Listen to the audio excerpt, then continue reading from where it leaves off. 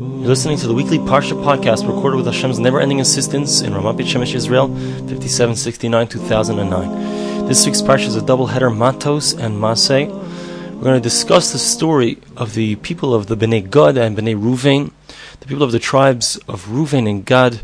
The Torah describes and tells us that they had a tremendous amount of cattle, a tremendous amount of sheep, flocks, all kinds of animals.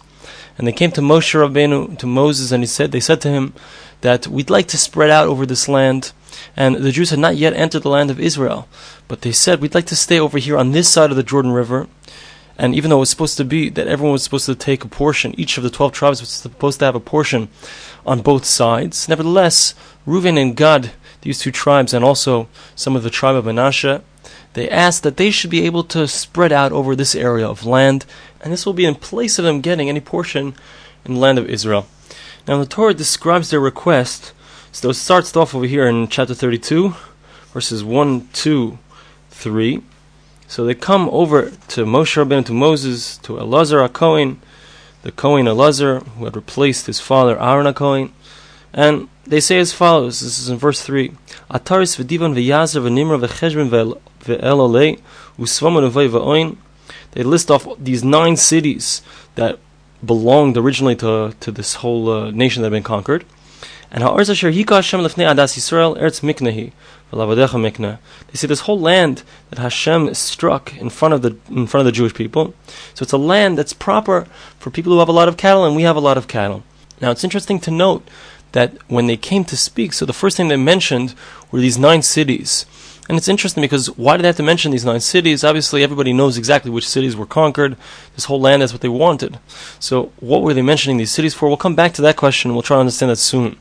But Moshe Rabbeinu, Moses responds to them and says that, listen, what do you think? That you're going to stay here, you're going to take this whole piece of land, and the Jewish people are going to continue on to the other side of the Jordan, they're going to conquer the whole land of Israel, and they're going to be involved in all of this war, and you're not going to help them out? How could it be? Moshe says it's a horrible thing. You're trying to weaken the hearts of the Jewish people, just like the Meraglim, the spies, they weaken the hearts of the Jewish people. You're going to do the same thing. And the Bnei Gad, Bnei Ruvain, these people from these 2 tribes of Gad and Ruvain, so they responded and said, heaven forbid, we'd be happy to go. We're going to go, of course. We'll be chalutzim. We'll run out in front of everyone. Listen, let us have this land. We're going to build pens for our animals, cities for our children, and we'd like to have this land, but of course we're going to follow, and we're not going to come back here until, of course, we have gone with the Jewish people, helped them conquer the land of Israel. So Moshe Rabbeinu responds to this proposal, and he says, okay, if that's how it's going to be, if you agree to this condition, then in fact we can do this, even though it wasn't lechatchila, it wasn't originally what we had intended, what God had intended, nevertheless, it's okay. Now there's something that's very interesting about this story, because 99% of the commentaries explain the story in a very negative light in respect to the Bnei Gad, Bnei Ruvain, these people from these 2 tribes. And they say that these people were so attached to their materialism, they were so involved with their wealth, that instead of joining their brothers and properly splitting up the land of Israel the way it had been intended by God, they decided, we want to take this land, we kind of want to take the easy way out, and we'd like to just stay here with all of our mikneh, with all of our cattle, with all of our children, with all of our families. And it was a terrible mistake that they made, because they were too involved in their materialism, and that blinded them from having the ability to see the spirituality that was inherent in the land of Israel, that they were not going to be able to receive if they didn't actually have a piece of land in Israel. No, they wanted a place which had a tremendous amount of area for their cattle, and because of that they lost out their chance to have a piece of land in Israel. And now what's interesting is, and the Meforshim say this, the commentaries say this, that in fact, hundreds of years later, when the Jewish people began to go into exile, the first group of people that went into exile was this group of people, the Bnei Gad and Bnei Ruvain, these people from the tribe of Gad and Ruvain. And part of it was because they separated themselves from the Jewish people, and they didn't appreciate the holiness of the land of Israel. Therefore, they were the first ones to go off into the diaspora, to be exiled. And in fact, since then, these 2 tribes were never heard from again. Now, what's interesting is, I said that 99% of the Meforshim, the commentaries, explain it this way. But there's actually a beautiful, unbelievable Rabbeinu Bachai. The Rabbeinu Bachai, interestingly, he first brings this explanation of the story, and then he brings a second explanation of the story, which seems to be a totally opposite explanation, which seems to paint them in a very wonderful light. And we're going to see that it's an almost irreconcilable contradiction. Now what does the Rabbeinu Bachai say? Very, very interesting. He says like this. He says the first thing that they said, they spoke about the cities. What's the understanding? Why would they start talking about these cities? And he says something else that's interesting. He says actually what happened was, as soon as these Bnei Gad and Bnei Ruvain, they went into these cities, so these cities were actually named after Avodah Zaras. Avodah Zarah is idolatry. Each of the cities was named after a different idolatry. As soon as the Bnei Gad, the sons of Bnei Gad and Ruvain, they came into these cities, they changed the names immediately. Now, what's the significance of this? What are these cities? So Rabbeinu Bachai says something which is wild, unbelievable. He says if you look at each of the names of these cities, they actually hint to something completely different. You would think that they're talking about idolatry, but they actually hint to the concept of the Spheros. What are the Spheros? The Spheros are 10 divine emanations that God sends down into the world. We could call them emanations of light. And through these emanations, He interacts with the world, and He shows His goodness to the world. Furthermore, these 10 spheres, these 10 emanations of God, are actually represented by different names of God. The names that we speak of, when we speak of God, we can't really speak about God. We cannot directly access His essence, because God at His essence is the most incredible unity. He's in a place that we can't exist in even. We can't access that place. So instead what we do is we interact with God, so to speak, through His names, through the Spheros, but they do not actually describe God Himself, because God Himself we can never describe. The only thing that we can say about God is that we can't say anything about Him. But we do speak of God, we give Him names, but these names actually do not directly describe God. Rather, they describe an interaction that He has with us. And these 10 different interactions that He has are called the Spheros.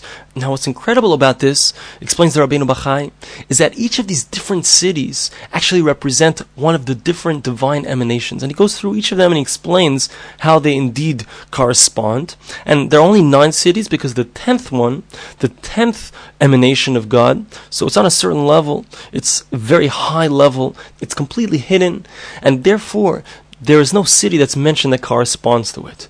In any event, what we see is that these cities correspond to divine emanations. What's the understanding? We're talking about idolatrous cities. Why are they corresponding to the different forces with which God interacts with the world? And the answer is that this was a very high-level idolatry in these cities. What do I mean? What is the concept of idolatry? The concept of idolatry acknowledges the fact that there are higher powers. There's an acknowledgement. We have the concept of avodas kochavim, the worship of the stars. So the stars do indeed affect the world that we live in. God sends the power through the stars. He sends through His divine emanations through the stars. So what happened? How did they become idol worshippers and worshipping the stars? What happened was, they said, why should we pray to the higher being if the stars are where it's all coming through? Let's pray to the stars. And they slowly stopped praying directly to God, but rather to the intermediary forces. And that's the entire concept of idolatry. Idolatry acknowledges the fact that there is perhaps a higher force. However, we're not going to pray directly to that higher force because the intermediary is the one who's more directly involved with me. So let me pray to that force. Let me bring sacrifice, let's say, to that force and get on its good side and thereby get what I need.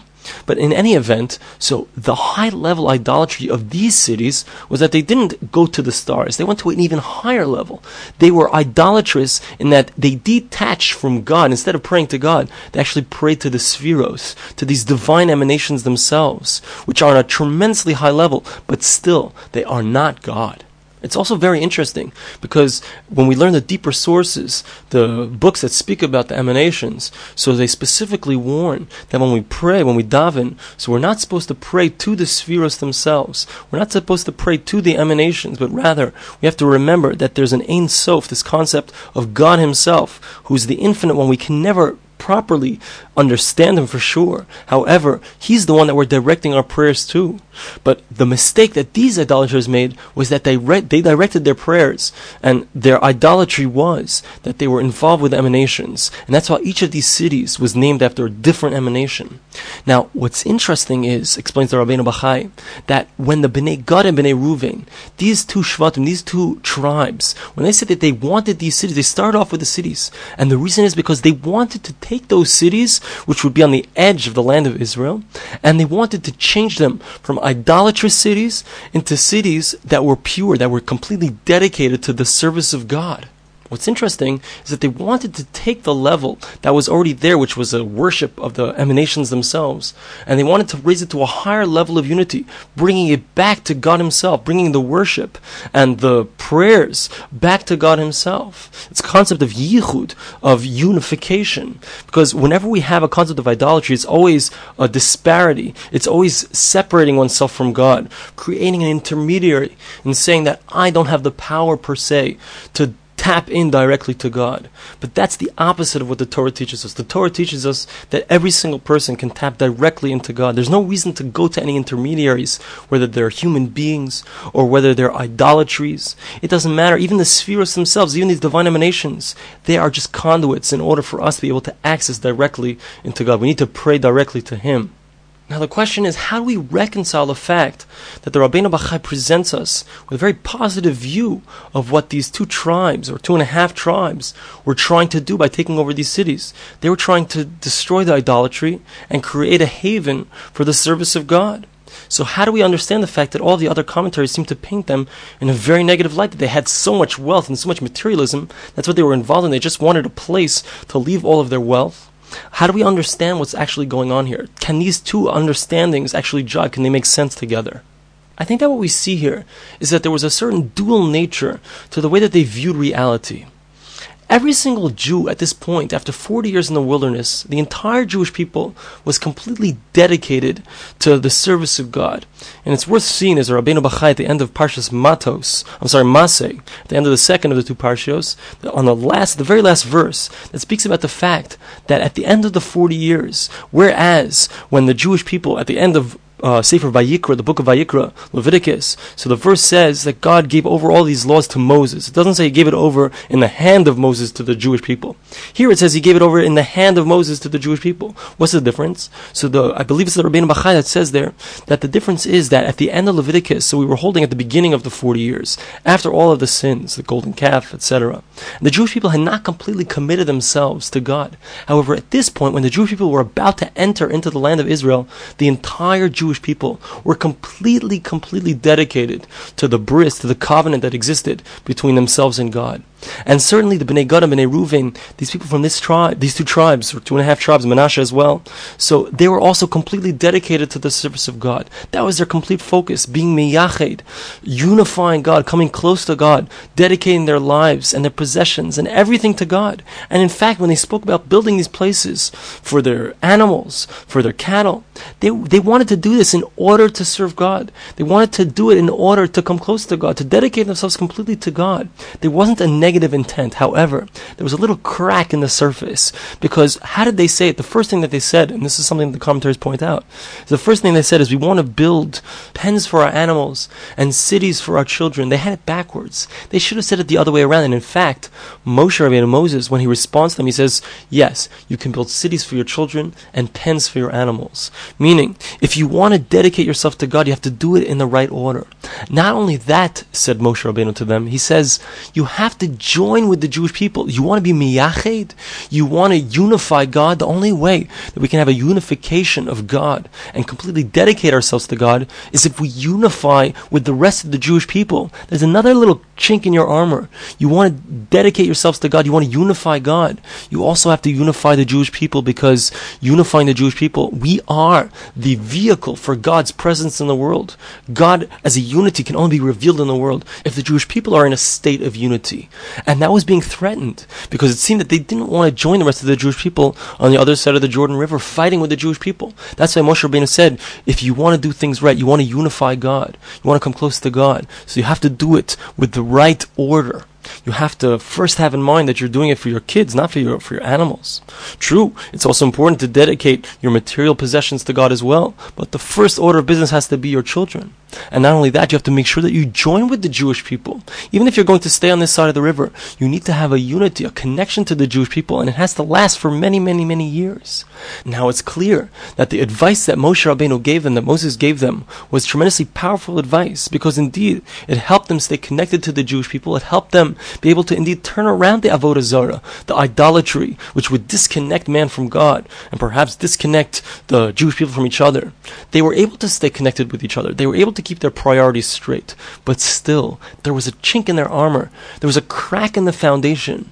And the result of this was that hundreds and hundreds of years later, when the Jewish people were beginning to go into exile, they were the first ones that would go into exile. Because since they were the ones who lacked that sense of unity at the beginning, even though their desire was to unify God, but they lacked the proper focus and the very onset. So they had that crack in the foundation. And that crack showed up many, many years later. And they were the first ones to go into Gullus, to be separated from the entire Jewish people because of that lack that they had.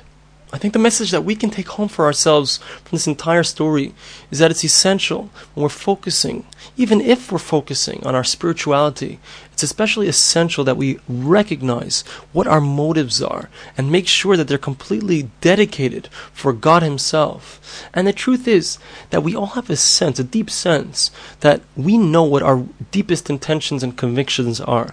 And we can also read them on anybody else. You can't hide what you really mean. You can't hide what you really feel. You can't hide what's really going on inside of you. And it's going to come out no matter what you do.